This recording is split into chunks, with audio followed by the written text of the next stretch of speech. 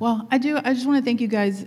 We wanted to try something, before service where we just enter that time of worship. I think I've shared this with you guys a lot about worship and how we were created to, and just being in my own journey of my voice and identity and whatnot. And I just, when I'm stuck in my head, which is quite often, and I'm the only one there, and I'm talking really loud. I'm using my voice inside there. I start to believe it. I start to believe the battle, and I'm like, no. And then I start talking to myself and start proclaiming anything. Jesus wept. I don't care. Like, it's in the Bible. I'm gonna say it. To change what's happening in here, to step into who I am. And that's what we want to do here. We want us to use our voice, to step into who we are, to step into what we carry. We carry power to change an atmosphere. We carry Christ inside of us. We carry him right here, and we can change anything. I can change the voice in my head. And sometimes they're good stories. I'm like, I don't know if I want to leave the story because I was winning this one. Anyways, so...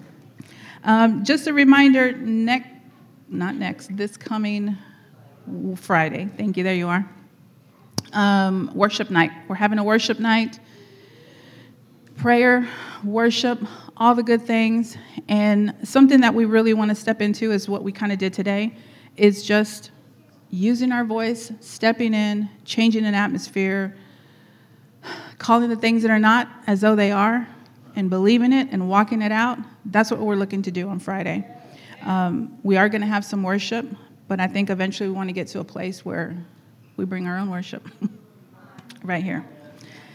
I don't know if this is scriptural, but there's something about, what is that thing about how your voice is a sweet-smelling aroma to God? Am I quoting that right? I hope so, because there's... Praises, there we go. Thank you, Pastor. Because when I'm at home, man, sometimes I'll have to stop, look out the window. I hope nobody's here, because that's one of those things. When your kid is learning to play an instrument, and you're like, that's great, and it's not great. Sorry, kids. That's what I feel like when I'm at home worshiping the Lord. He's like, yeah, that's really great, Raquel. Anyways, we're doing that this Friday, so please come. One of the things that we're trying to do is we're trying to do this as a body and step into something and create our own atmosphere. So we're kind of keeping it in-house. Just for us, we're going to be selfish for a little bit. We don't want to get anybody saved at that time. No. Just kidding. We're just trying to keep it in-house. And we want to learn to gel together, walk together, pray together, worship together, and make this our own safe place. Again, I think I've shared with you guys, I say think, but I've shared it with you a lot. It's for my own benefit. I never would speak, like when it came to prayer, and they would say, you want to pray? No. We were at a church one time, and there was a prayer group going, and I was praying in the corner. I was speaking into a chair, and I was really low. And this pastor walked in, and he's like, I don't hear anything going on. I need to hear your voices. And I was like, oh, no, he didn't. Because you don't tell me about my relationship with God. It's personal. I got so self-righteous. Anyways, learning to use my voice. I printed out these prayers and declarations, and I started there. And I just started to get the courage to say them out loud. And I remember I brought a whole list of them. Remember Marilyn? Marilyn was like, you even laminated these things. I did.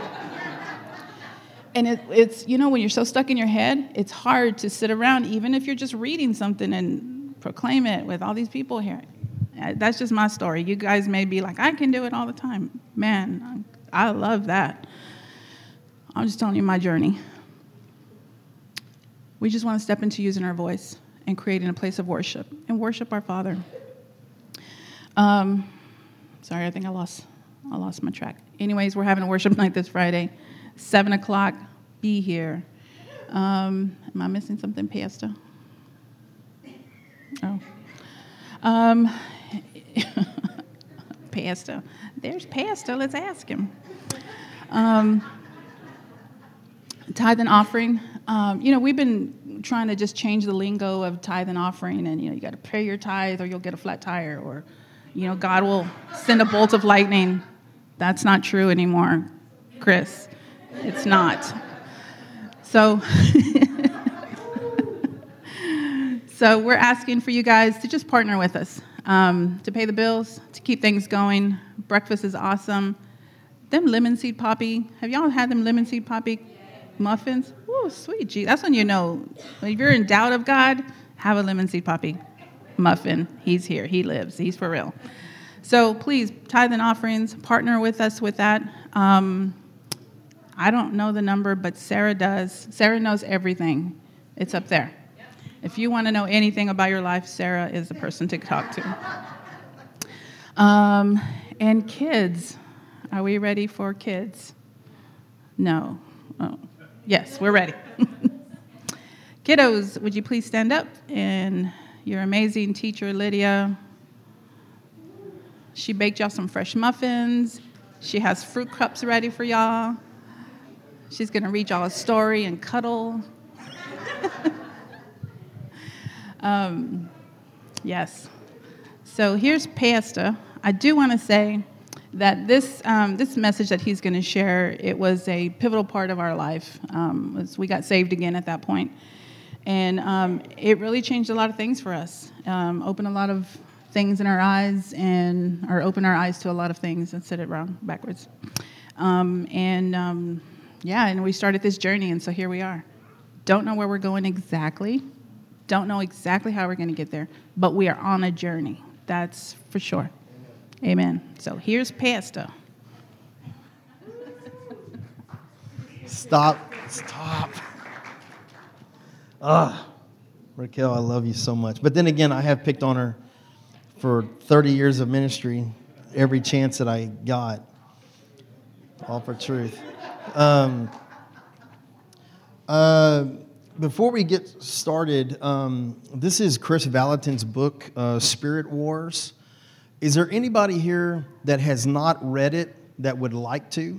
Eric, you don't have it yet? Sarah, could you grab this to Eric? Yeah. This book, if you... you know what? I got another one. Does anybody else want to read it that has not read it? Helen? There you go. All right. There we go. It's an easy read, but this book radically changed my life, and this was part of the catalyst that led me into my freedom, or I should say the journey of freedom. I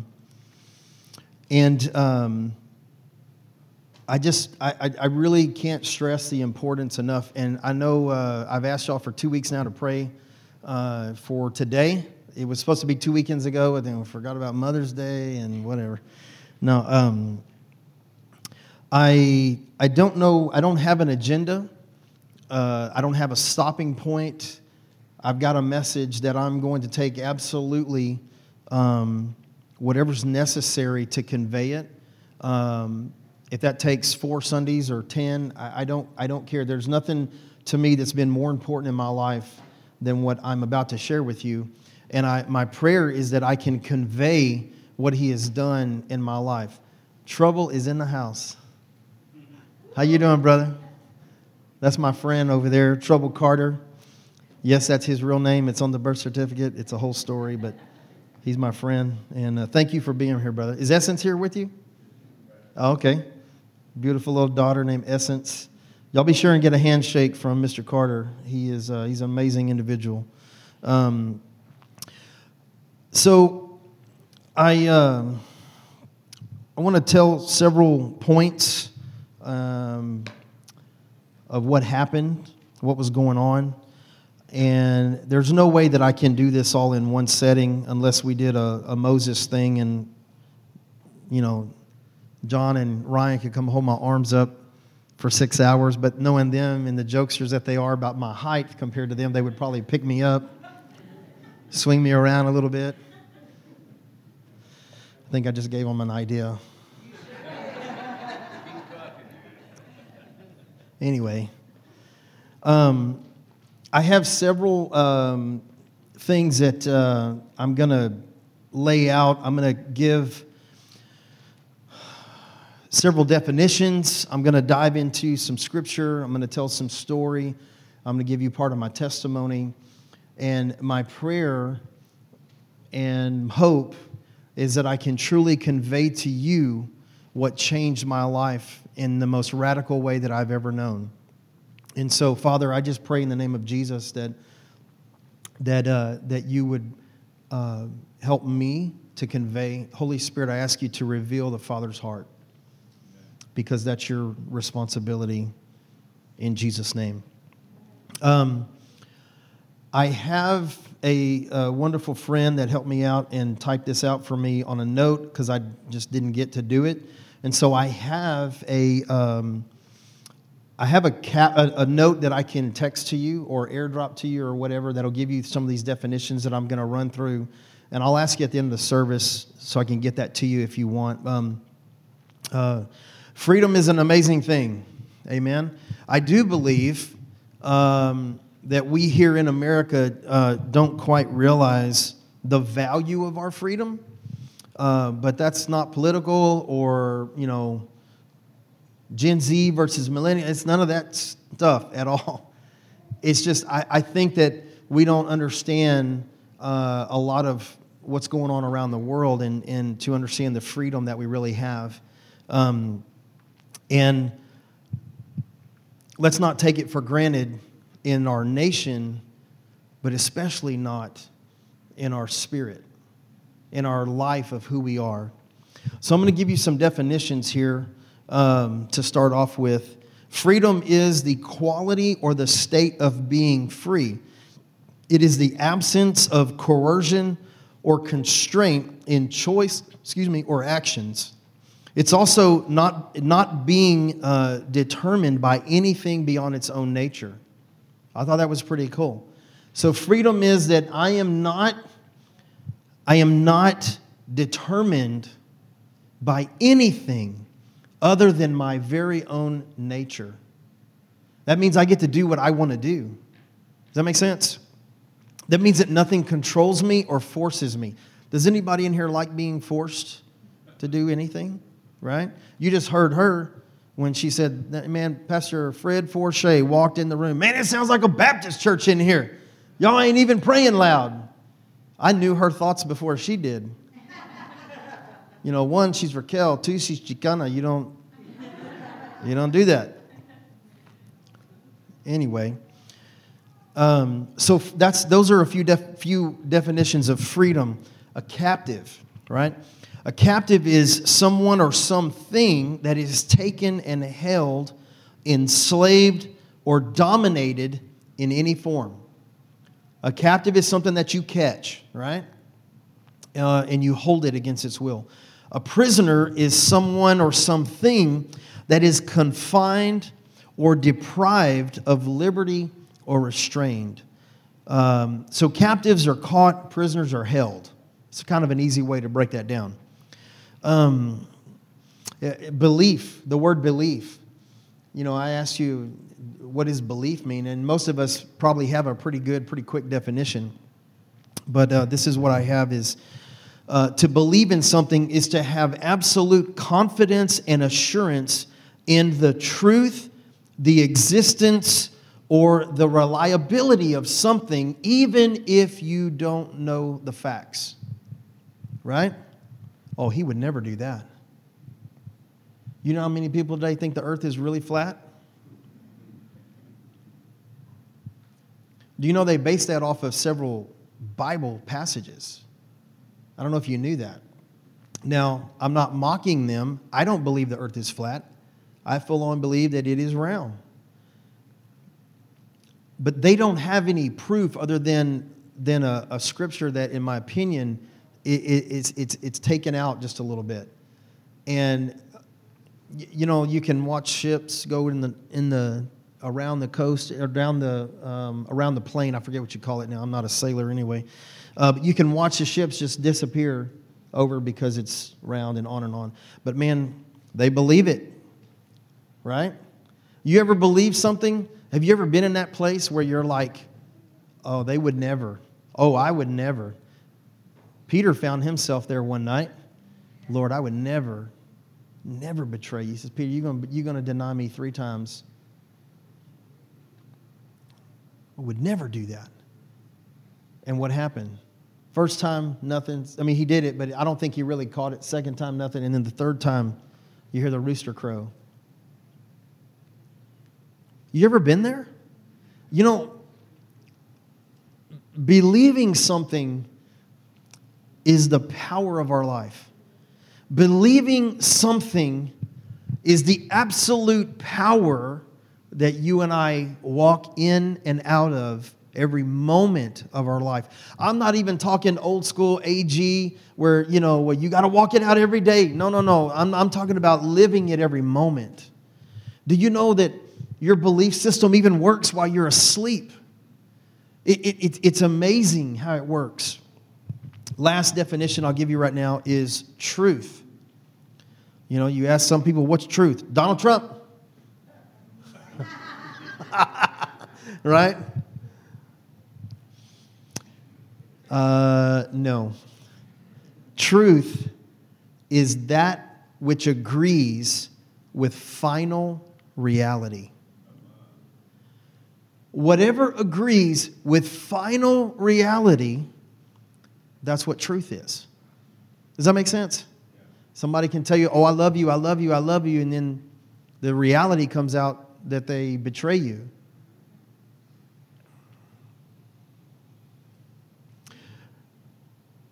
Yeah.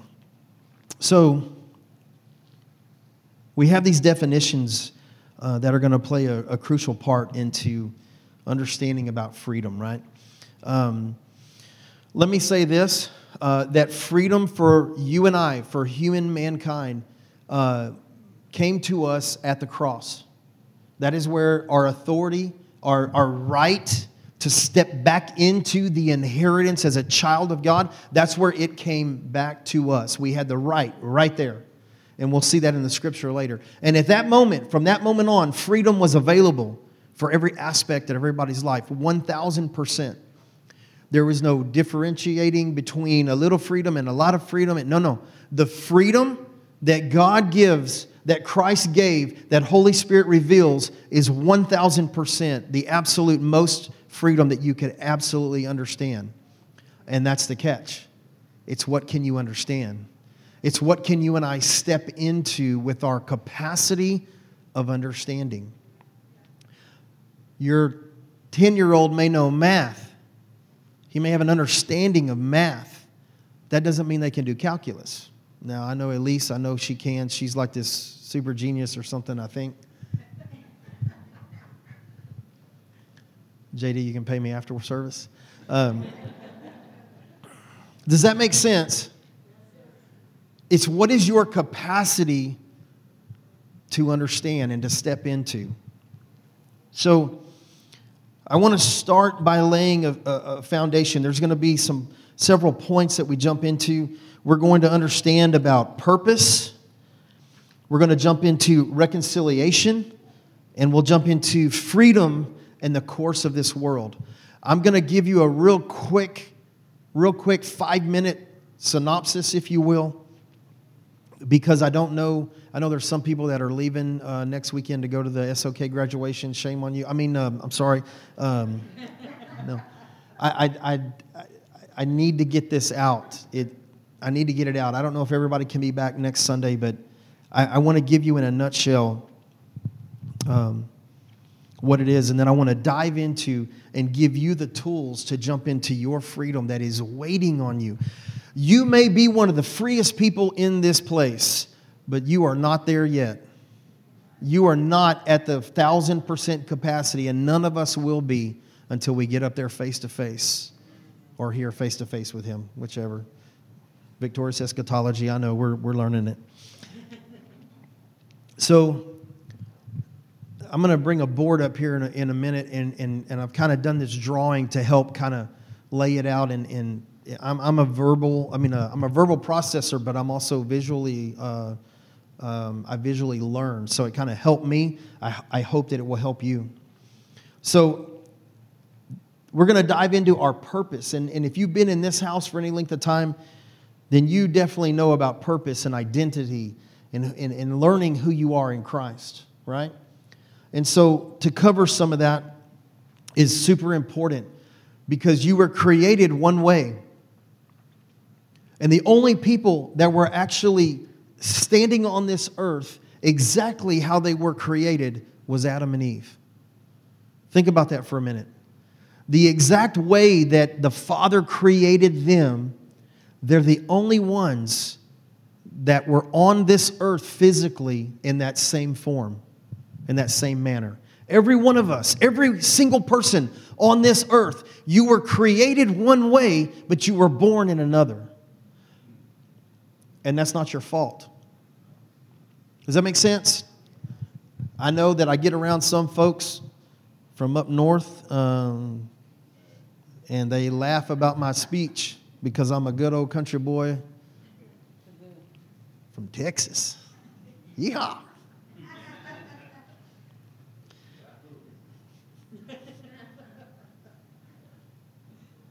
Why is that a thing? Why is that? Because I was born down here. Why do I have blue eyes? Because my dad and my grandfathers and grandmothers had blue eyes. Why all these things? That's what we're going to dive into. I feel like if there's one thing that we have just simply beat in this house is identity. And that's because it's that important. You do not have a choice where you're born, when you're born, who you're born to, the environment you're raised in. You don't have any choice, decision, what you were taught. You don't have anything to play into any of those decisions that actually guide and actually set you in place with your thinking, with your mindset, with your actions, with the steps that you will take. You don't have a choice of any of that until you get up to a certain age, right?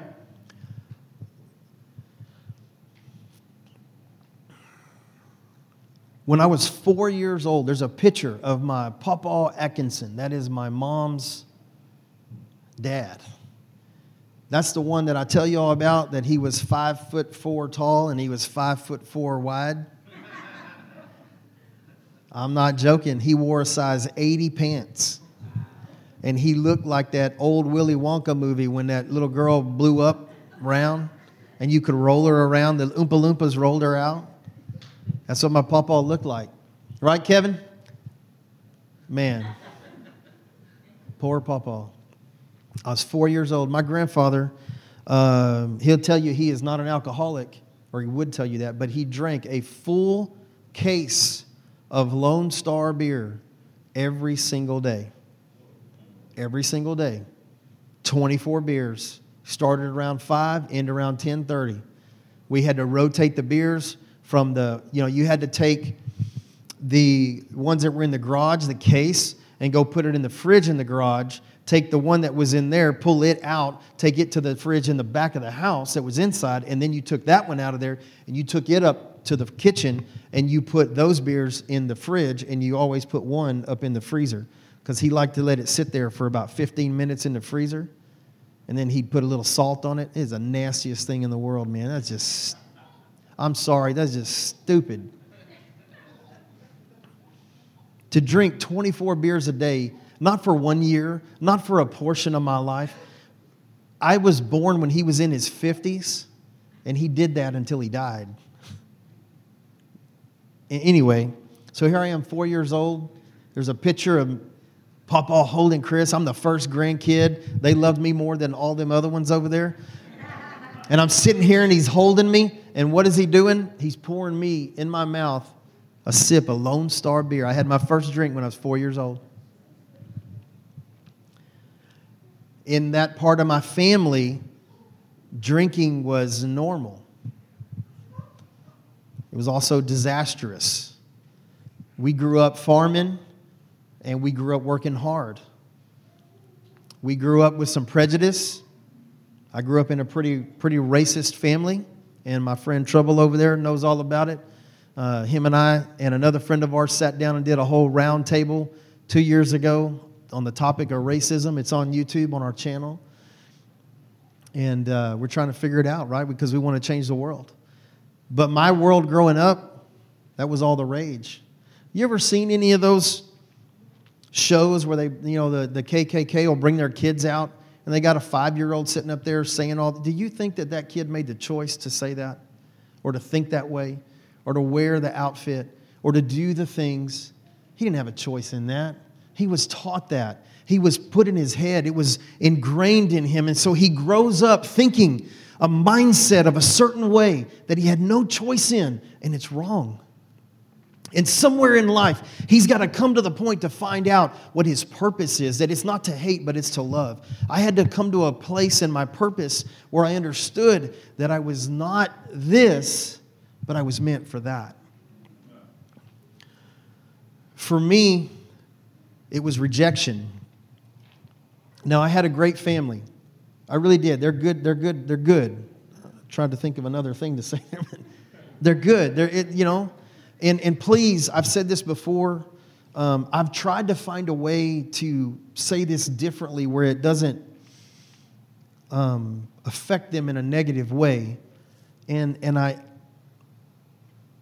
don't know how, except to tell them that if they're watching this or they see this or whatever, man, I love you guys. I do. There's no animosity. There's no anger. There's none of that. There's not. My mom and dad were 19 and 17 when I decided to come into the world. See, there again, I made a choice, right?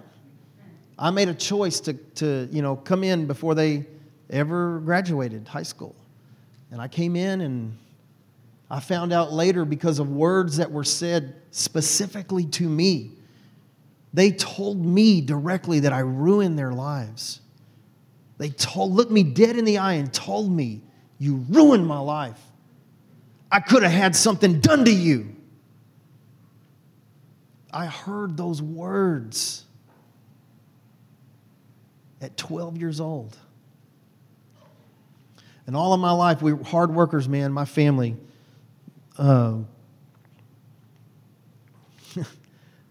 My brother, he's the special. He's the one they love the most. I was the black sheep because I started going out with a Mexican.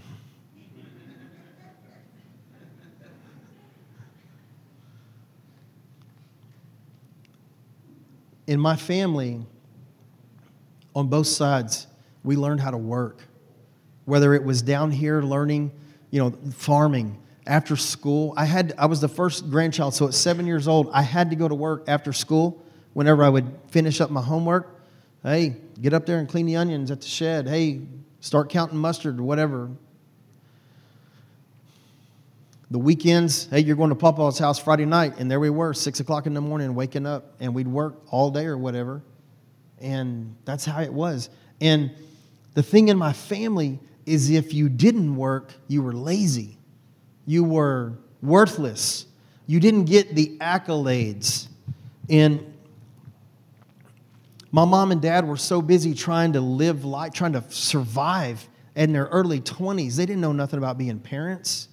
They didn't know. They didn't know how to instill purpose in me. They didn't know how to instill the mindset that I would need or the way of thinking that I would need to be a man or the way that I need to think to be who God made me to be. It wasn't even on their radar. And that's okay. Mom, Dad, I love you. You didn't know any better. I get it. I'm good, right? Because I got this Mexican girl over here that, no. I had to rub it in a little bit, right? But here's the thing. All my life, nothing was ever good enough.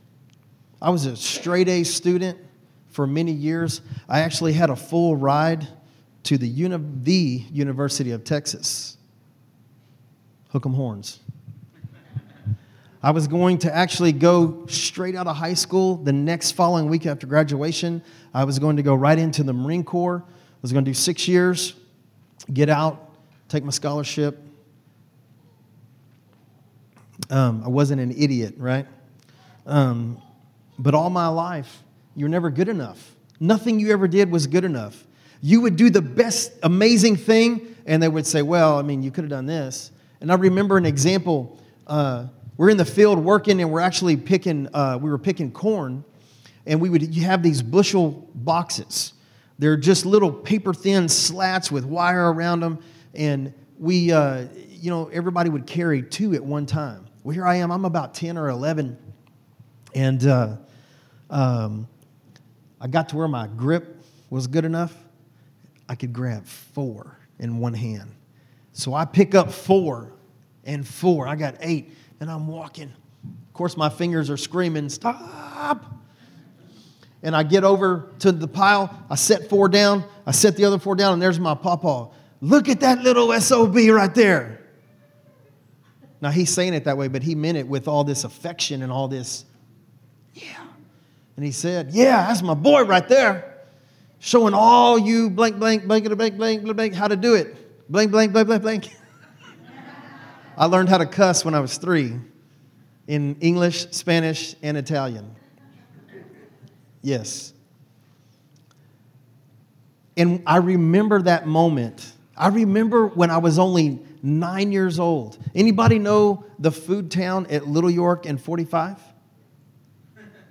Yeah, you know that food town? So that used to be a Wine Gardens, and then it was an H-E-B, and now it is Food Town. When it was H-E-B, we used to deliver there. And I remember at 9 years old, we had this big Chevrolet truck that had a massive box bed on it. It was a dually, 1 ton, and it was a stick. You had the old grandma gear with the 454 in it. And I was already driving tractors and all this stuff. I would drive the truck in the field, but we get there, and my Uncle Mike jumps out of the truck in the front of the store. You had to go in the front and then drive around the back. And he said, "Hey, you're going to drive this truck around the back and back it up to the dock." And he jumps out the truck and he takes off. Left it running, left it in neutral. And I went, man, I jump in that sucker. Whew. But I knew I could do it. So I used both feet, grab the steering wheel, put your clutch in. First gear, I ain't going to no grandma gear. First gear, let out real slow, boom, and I drive. Here I am driving that big old sucker. I go down around the corner, and I get around there, and I back up. I was doing awesome. They raised the door, and there's Uncle Mike standing there, slams on it, bam, bam, bam, all right. And I stopped the truck, kill it, and I went in there, and I went inside there, and all the guys in the produce, there's like 15 guys, the managers, they're all standing there, and I come up, I jump on the dock, and all these people are looking at me. My eyes get big. You know what I'm thinking is what I do wrong. And he says, "Look at that little SOB. Wham, he hit me. That's my nephew, boy. Look at that. Can't none of y'all drive like," man, he just took off all these accolades and talking about how good I did. And that's what my life was like growing up. When you did good, you got an accolade. Most of the time. When you did something extraordinary like that, 9 years old, driving a 1-ton dually, right? Like that, and backing it up. But on the everyday, nothing was ever good enough. It was always something more you could have done. And it developed in me a mindset that I had no clue of, that I had to work and do better. I had to be the best. I had to excel in order to get affirmation. I didn't even know what affirmation was. I thought they were cussing at me. I didn't know what those things were, but something inside of me was driving me to do more, to do better, to be the best, so that I could get this thing inside that I was longing for, that I had no clue of. But it also did something else in me. See, I didn't know my purpose, and I had this vision of my eyesight was that of rejection. My eyesight was that of, I got to do something to be loved. I got to do something to be accepted. And it created this pattern in my life where I was always striving to do something. Had that grabbed together with a pretty high moral compass, I saw what drinking did, and I wanted no part of that. It destroyed my family. It did, really. It was just the ugliest thing around. And I don't drink today for 2 reasons. It has nothing to do with, Jesus said, no, sorry, that's not true. I don't drink today because, number one, I despise the destruction that alcohol brings to people. But the second thing is I am never going to be in a place where my faculties are not there. I'm never going to willingly put myself in a position where I don't have all my wits. So I don't drink. You can offer it if you want. I'm not going to be offended or whatever. I don't think you're stupid if you drink, like Proverbs says. I'm sorry, I don't think that. I don't. I truly don't. We were taught about honor, and your word is your bond. And so all of this work ethic, rejections platform, combined with a high moral compass, I saw a ton of adultery in my family, and I knew it was wrong. And that is why, even though I had opportunity, I never went down that road. I've never been with another woman. This is my wife. This is my woman right here. Been together 34 years, and that's it. Before her, there's nothing else. I've never tried. I've seen drugs a couple times. I've never tried them. I don't even know certain things. Somebody burning leaves around here. And of course, the other people will be like, man, they know. Yeah, it's weed, all right. The joke used to be that I was, Raquel, what was that? Because in her family, that was an everyday thing. But we're not going to go there just yet. But we will. See, my purpose was denied and blocked to me because of my environment, because of the mindsets. And what happened in a nutshell is I got saved at 17 years old. We got saved. We walked the aisle and said the prayer at another church. And we got on this course of life with God. And we were never at a place in our capacity to see and understand the greater things. And we were stuck in this mindset of religion where you better not wear a mohawk. You can't have tattoos. Are you crazy? Look what Exodus says. Right? Excuse me. You definitely don't drink, because not only then are you stupid, then you're also going to hell. Right? That's what they used to tell us, right? And all the things that created this religious, pious, work ethic thing you want to call it.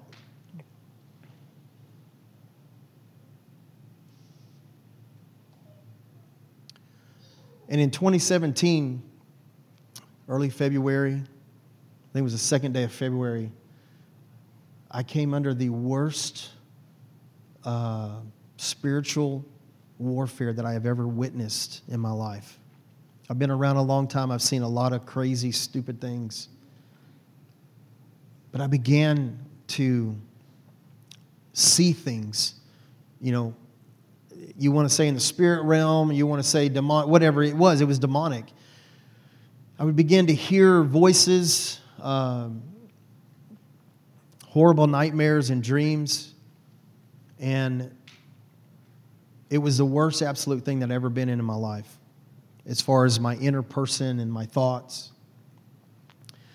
And the reason that was happening is because I was about to step into my destiny, or the beginning of it, rather.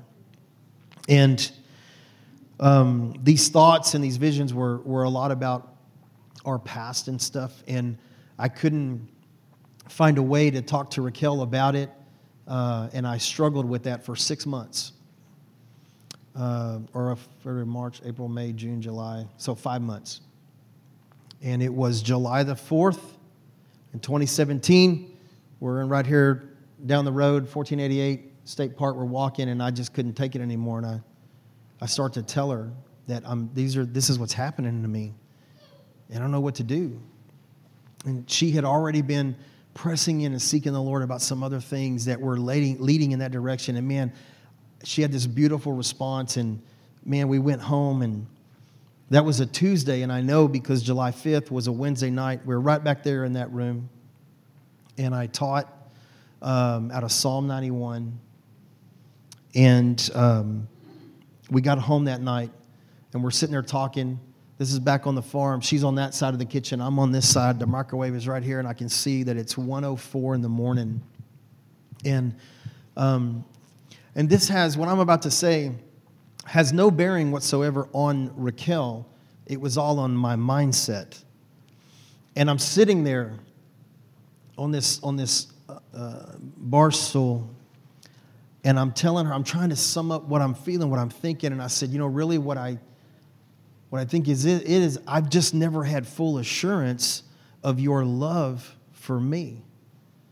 And as soon as I said those words, it's like time stopped. And I saw so much of my life flash before my eyes. In my mind, I could see like a fast movie that just took off. And I saw all these moments in my life where someone was rejecting me, or I could have had something done to you, and this and that. All these things, they flashed through my life. And at the same moment, I felt this amazing warmth on my back, like if somebody just laid a heavy Carhartt jacket on me, the best jackets in the world. Like they laid it on me. And as that's happening at the same time, it's almost like the weight of that jacket, the heat of that went through my body, and I could feel like arms coming around me as this is all playing in my head. And I hear right here on my left, I hear in my ear, he says, Chris, it's not her. You've never had full assurance of my love for you. And in that moment, everything that I thought I knew was washed away. And I stood there. She came around and pushed the Holy Spirit out of the way, and she grabbed a hold of me.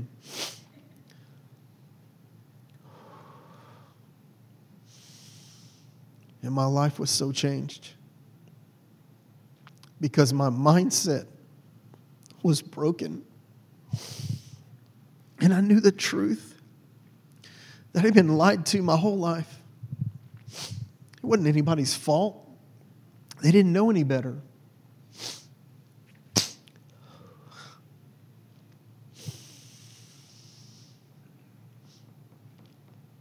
I can still feel it. I can still remember seeing the clock go from 1:04 to 1:05. And my life has never been the same. And it's not perfect. But I am on this road of learning who I am and what my purpose was and how my destiny was meant for me. And that I have a Father that loves me no matter what. And that, I'm going to mess up and I'm going to screw up and I'm going to fall down and fumble. But He's right there to pick me up, and let's learn on the way. And now today, I stand here with so much understanding of what happens in this life. And in a nutshell, hey, John, can you grab that board for me, please? Can you put it up here for me, if you can? You see, you and I are created. We're created before the foundations of the world ever happened. And that stuff will wipe off, so...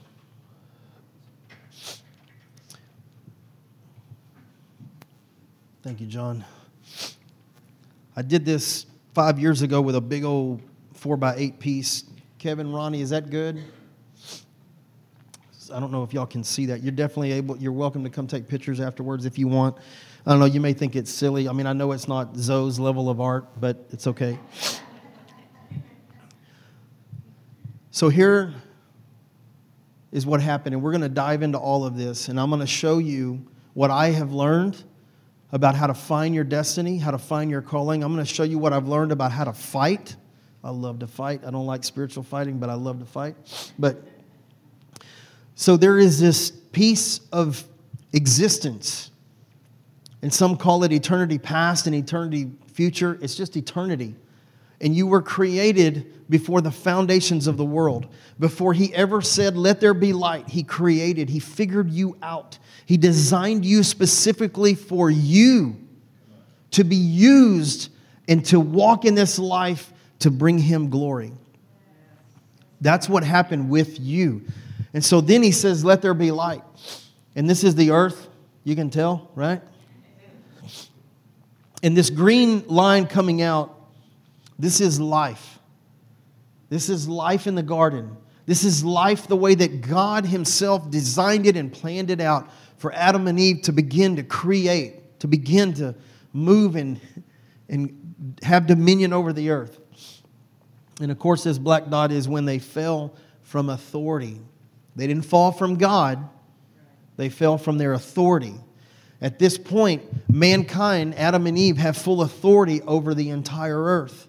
They have the keys to the kingdom. And when they fall, their nature shifts and their authority is given away. That's what happened. And so now, at the time, I've got system of darkness down here because right now it's a system of darkness. Back then it was a kingdom of darkness because Satan was the king. But now he's dethroned and he has no power. So there is no kingdom of darkness. There is a system of darkness. Thank you, Dub Alexander, for that. And so this is an area of time that also always is from the moment that they rebelled against God. You can read all about that in Genesis. And so our life still happens.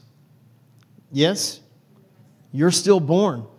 I've dotted the line to show a break in your life pattern because after the fall, you're born into this world without that authority and without that nature. Does that make sense? Are you with me? And then you hit the cross. And freedom. Braveheart moment. Right? So we have this moment where we come to Christ. And at that moment, your life is now fully connected.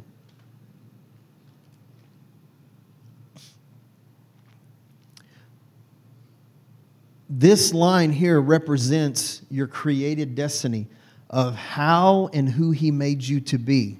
You with me? That is not here because you and I are not born walking in that full capacity. But what happens is you get saved and you're instantly connected back to this identity, but you don't have the full capacity and authority of understanding it. Does that make sense? And so as you walk your life, Holy Spirit gets in these moments and they're opportunity moments for you to grow, for you and I to step in. Mine was one of the greatest ones of my life was July 5th, 2017. And that moment, that night, when I said those words to her and He spoke to me, I received that. I accepted that. I could have very easily said, whoa, and rejected all of it, right? But I did not. I stepped right on into that. And what happened in that moment is my life now takes a step, it takes a journey closer to my created identity. Because I have stepped up from where what I thought was freedom, the level of freedom that I understood, I stepped up into that. He shows me an opportunity to go farther and deeper, and I stepped into that. And so now I get closer to my created identity, and I level out, and I'm learning, and I'm learning, and I'm learning, and I'm learning, and then I get to another spot where He says, hey, Chris,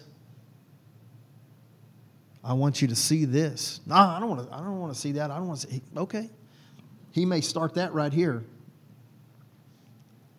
But I may fight against the goads. Might have a Saul moment, right? And what does Holy Spirit do? He says, hey, okay. You know why? Because He's not a violator. He's not a violator. It's not. There's no possible way that God actually can do anything negative. And so He says, okay. You're not ready for that yet. Do any of y'all do you let Remy shoot your AR-15 by himself? No. Are you going to let Roger and Jackson hold Roman candles and look at Ryan? He's like, man, you're dumb if you think that. Why? Are they his kids? Absolutely.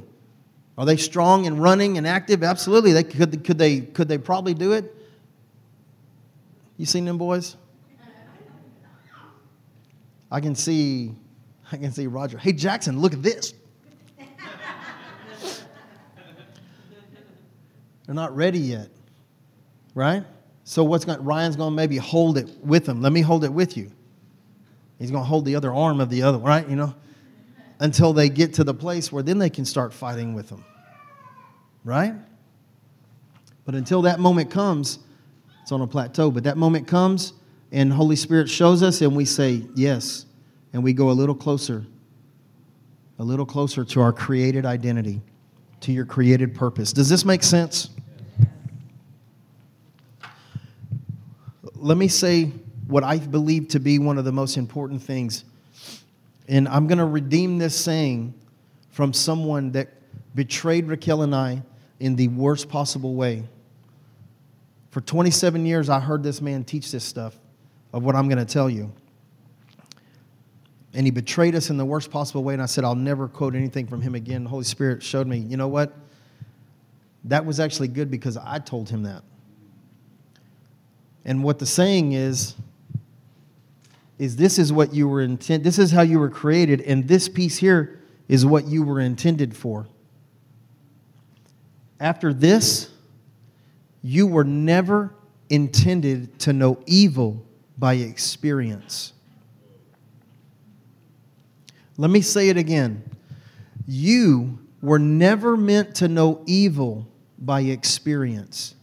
Now, I know right now across the room and people watching, people listening, every one of us in here have had something traumatic in our life. Now, I was never violated or anything like that. But I still had massive issues that caused me to lie all the time. All these rejection things, it caused me to lie. I would lie in a heartbeat. And it still created something in me. But let me tell you right now, I will say this every service. Every service, I will yell this. I'm not going to yell it. I will scream this from the rooftops. You were never meant to know evil by experience. And some of you here or on the screen think that something is your fault, and it's not. That is the thing that keeps you from your purpose. You were never meant to know evil by experience. Amen? Do you agree? Our God never said, I'm going to put this person in that family so they can experience all of this junk. That is a lie from the pit of hell. He doesn't violate and he doesn't force. Amen? This is why one of my favorite songs is Father's House. And there's that line, there's no shame. Just leave it at that. I can't even do it unless I'm singing it. I'm not going to sing it. Shame is not from God.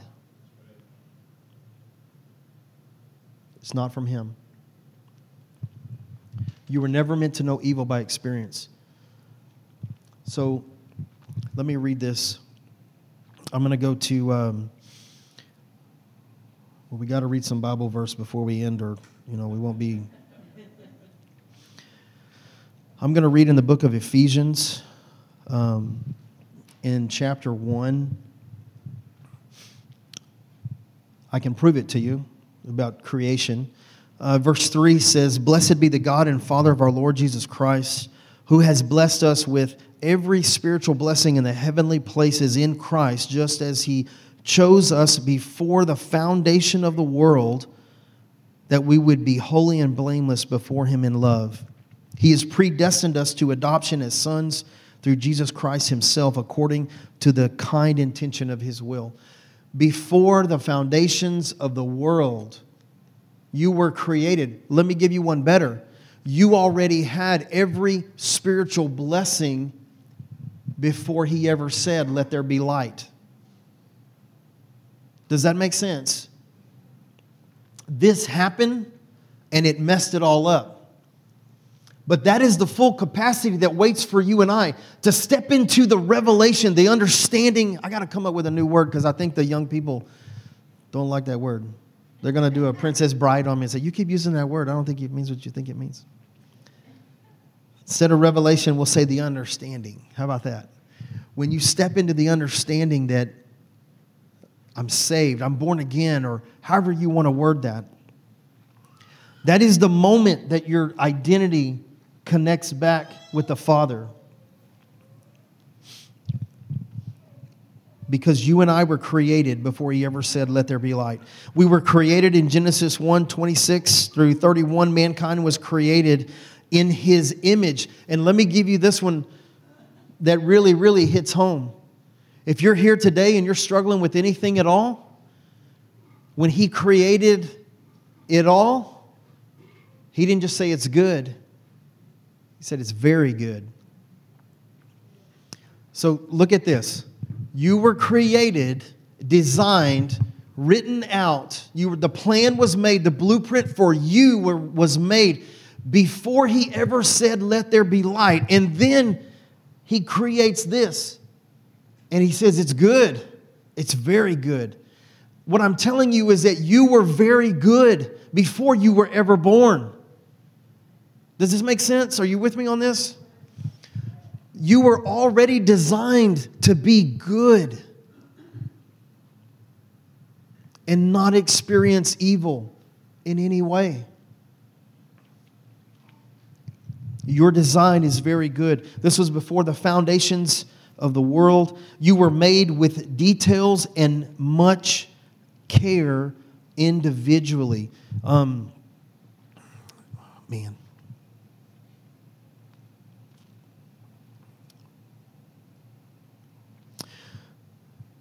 For the sake of time, go back and read Psalm 139 from verses 13 to 18. And you will see, and I'll bring some of this out next week, you will see how delicately, how thoughtfully you were created, because He took His time. He sat down and thought, man, I'm going to have John this. I am going to make Zoe to be able to work with him in this.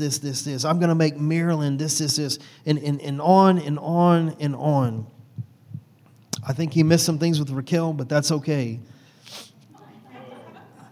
That's a joke.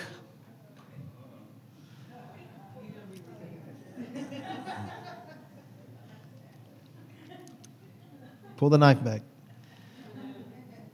Not only were you made with much detail and care individually, you were also made for a specific action in life. Go to Ephesians 2.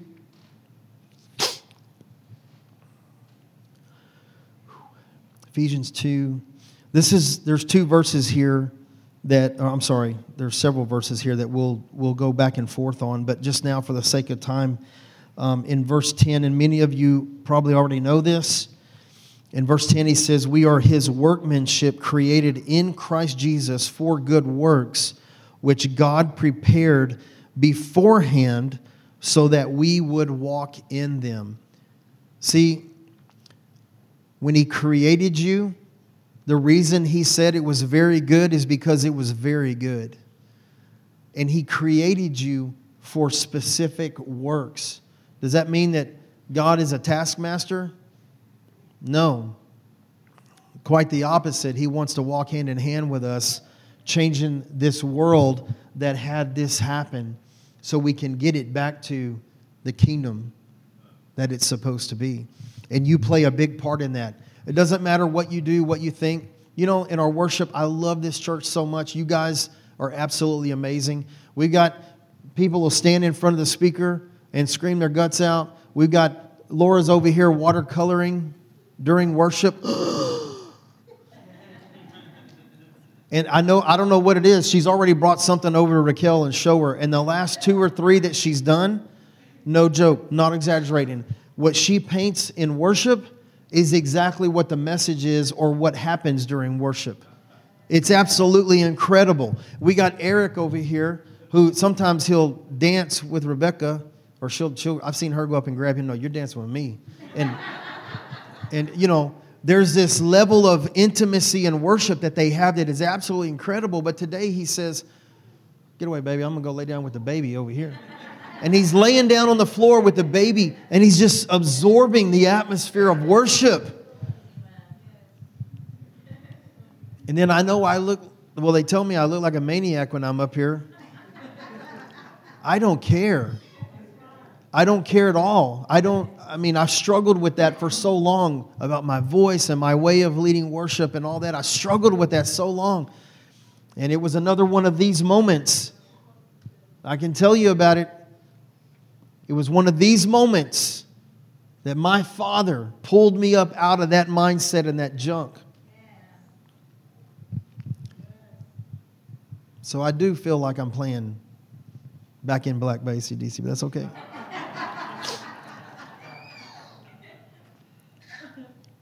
So funny, Raquel, you said, man, every time you get on leading worship, you like you've been in a fight. You don't want to hug me right now, I'll tell you that. But you see, and then some people will just sit there in their chair. Some people will stand there.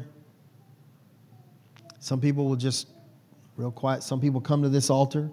This isn't a bad place. This is a great place. They'll just worship. The kids with their flags. Some of you ladies with your dancing. What am I getting at? This is all a beautiful array of the different giftings in this house. You're all intricately woven different individually, but intricately together to create an atmosphere that shows a true heart of the Father with worship. That's why I love this place so much. You were all created for good works. So the word right there, works, in the Greek and Aramaic, it's ergon. Now check this out. You were created for good works. That word, works, ergon, it means business or employment or that which one individual undertakes. In other words, what do you want to put your hands to? Go do it. Go do it, because you were created for. There's a driving force in each of us to do something. Hers is art, right? Yours may be something else. I'm gonna quit picking on you. I'm gonna go to this side. You know, what's that driving force? I may love certain things, right? I love, me and my brother, we grew up building cars, and I love that, right? But even though I like to watch ballet with my daughters and all that when they were doing, I'm not going to go dance ballet. It ain't my thing. Sorry. I'm not going to do that. It don't work that way. Right? So what is the thing that's driving you? Because there's a written code, there's a program inside of you to accomplish certain things. What are your likes, your desires? Listen, not the things that your course of this life told you, right? I'm talking about the other things. What is the secret inside of you that wants to come out? Because I will bet you that that's what you're called to create and do. It's time to find your purpose, because you were created for good works, whether business, employment, or that which any you undertake. It's also any product or anything that is accomplished by hand, by art, by industry, or by mind. You see, for all these years, the mindset of church, the institute of religion, if you will, has said, oh, no. We don't do it that way. The first church where we got saved, I was ready to play with the choir. They thought, we don't do that here. We don't play no guitar in here. Ended up selling all my gear. I sold everything because I thought, well, man, God doesn't like that. How stupid is that? Was I being stupid at the time? No, I was misled and I didn't know any better. Right? I didn't know that my father is a good, good father that loves to hear me play guitar no matter what anybody else thinks. And that was not the place for us. But the mindset of religion says something else. There's people that used to get mad. 15 years ago when this church was started, they would get mad because the whole band, I was the oldest guy in the band. Everybody else was teenagers, and the way they would dress even, they would say stuff. They'd be out there goofing off. Out here, we used to have a basketball goal. They'd be over there goofing off, and some of these wonderful believers would come and say, "Hey, Pastor Chris, you need to tell them." That's what it sounded like. We used to have this other couple that, man, oh Lord, bless this woman. They would sit and we would start playing and they'd be in their chair and she would do this at the sound booth. She'd go.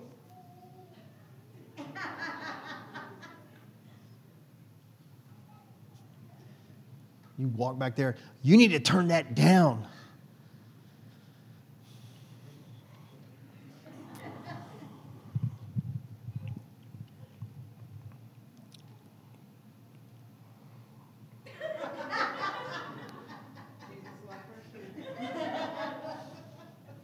I'm letting all of them go by real quick.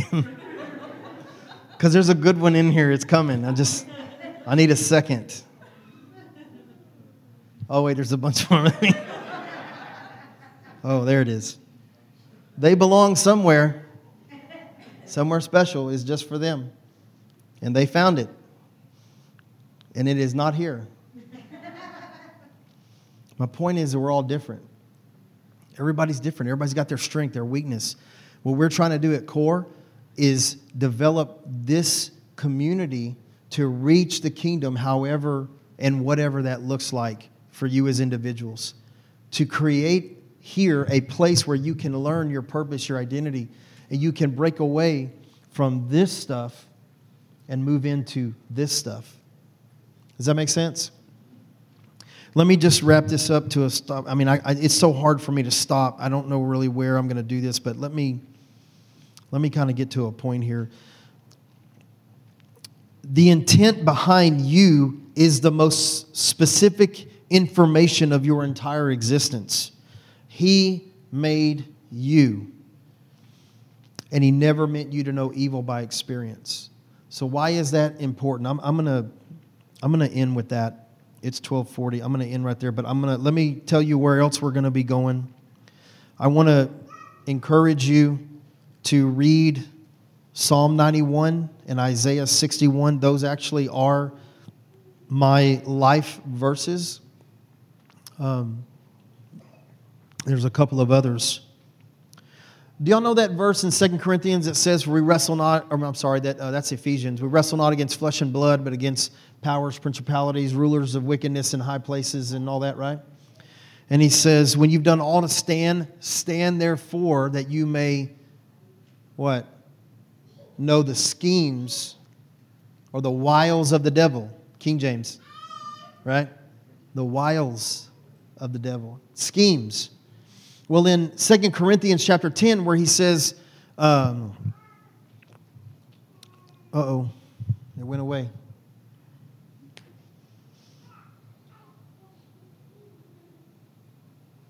Oh, my Lanta. Let me read this. This is going to be real important for you to carry out of here. It's 2 Corinthians chapter 10.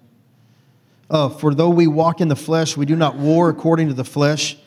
For the weapons of our warfare are not carnal, but they are mighty in God.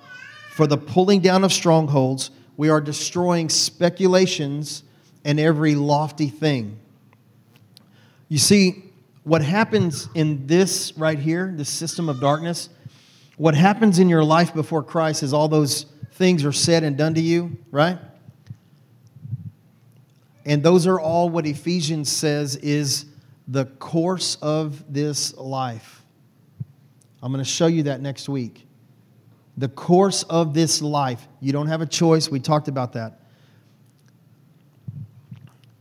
And what happens is after the cross for you and I, we begin to hear all the words.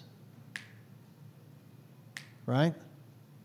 Because they keep coming and they don't stop. Right? You ever been in that place in your life where all you hear is all the negative? Where all you hear is all the stuff? Right? And, you know, we put so much value on the spoken word. We put so much value in our prophetic words. But the enemy will, right there in a moment, he will say, oh, remember what you did? Right? Psalm 91 calls them fiery darts. Ephesians calls them fiery darts. And it's the process of thought from the system of darkness. And he just keeps going. And if you sit back, it will feed your soul. It will fill your life. And it will overtake you. It will build a stronghold. It will sit there. The thoughts of the enemy that come, and I'm doing that for a purpose. Right? It's a little irritating to me. But every thought that comes that you actually let it set, that is a building block in the spirit. It builds on top of the next one and the next one, and it keeps building. And you build up a stronghold of rejection to where everything you see, you think is they're rejecting you. To where everything that you think is, I'm not good enough. And that was mine. I don't know what yours is. But if we will press in and go through these next few weeks, if you will press in with me on this journey, there is a promise from the Father that you and I together will step into a new level of freedom and understanding, and we will see prison doors kicked open.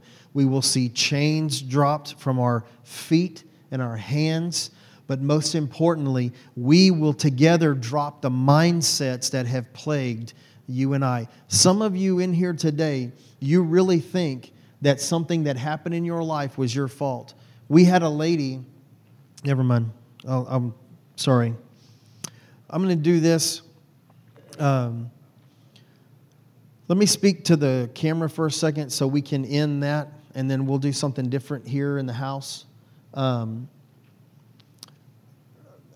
If you're watching this,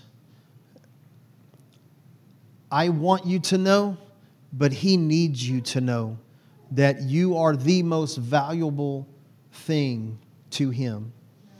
And what happened in your life, what happened to you, did not create you. It created a way of thinking. It created a pattern that caused certain things to happen. And that's not your fault. That is not your fault. And so what I encourage you to do is to get into these scriptures that we're mentioning and spend time talking to God the Father and listen to what He says. Read what He says about you and know that you were never created to experience evil. And that negativity is not who you are. It's who the enemy wants you to stay being. And he loves you tremendously. And we pray for a break. We pray for the lies to be shattered.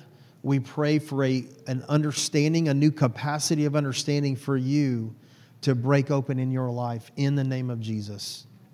Amen. Amen.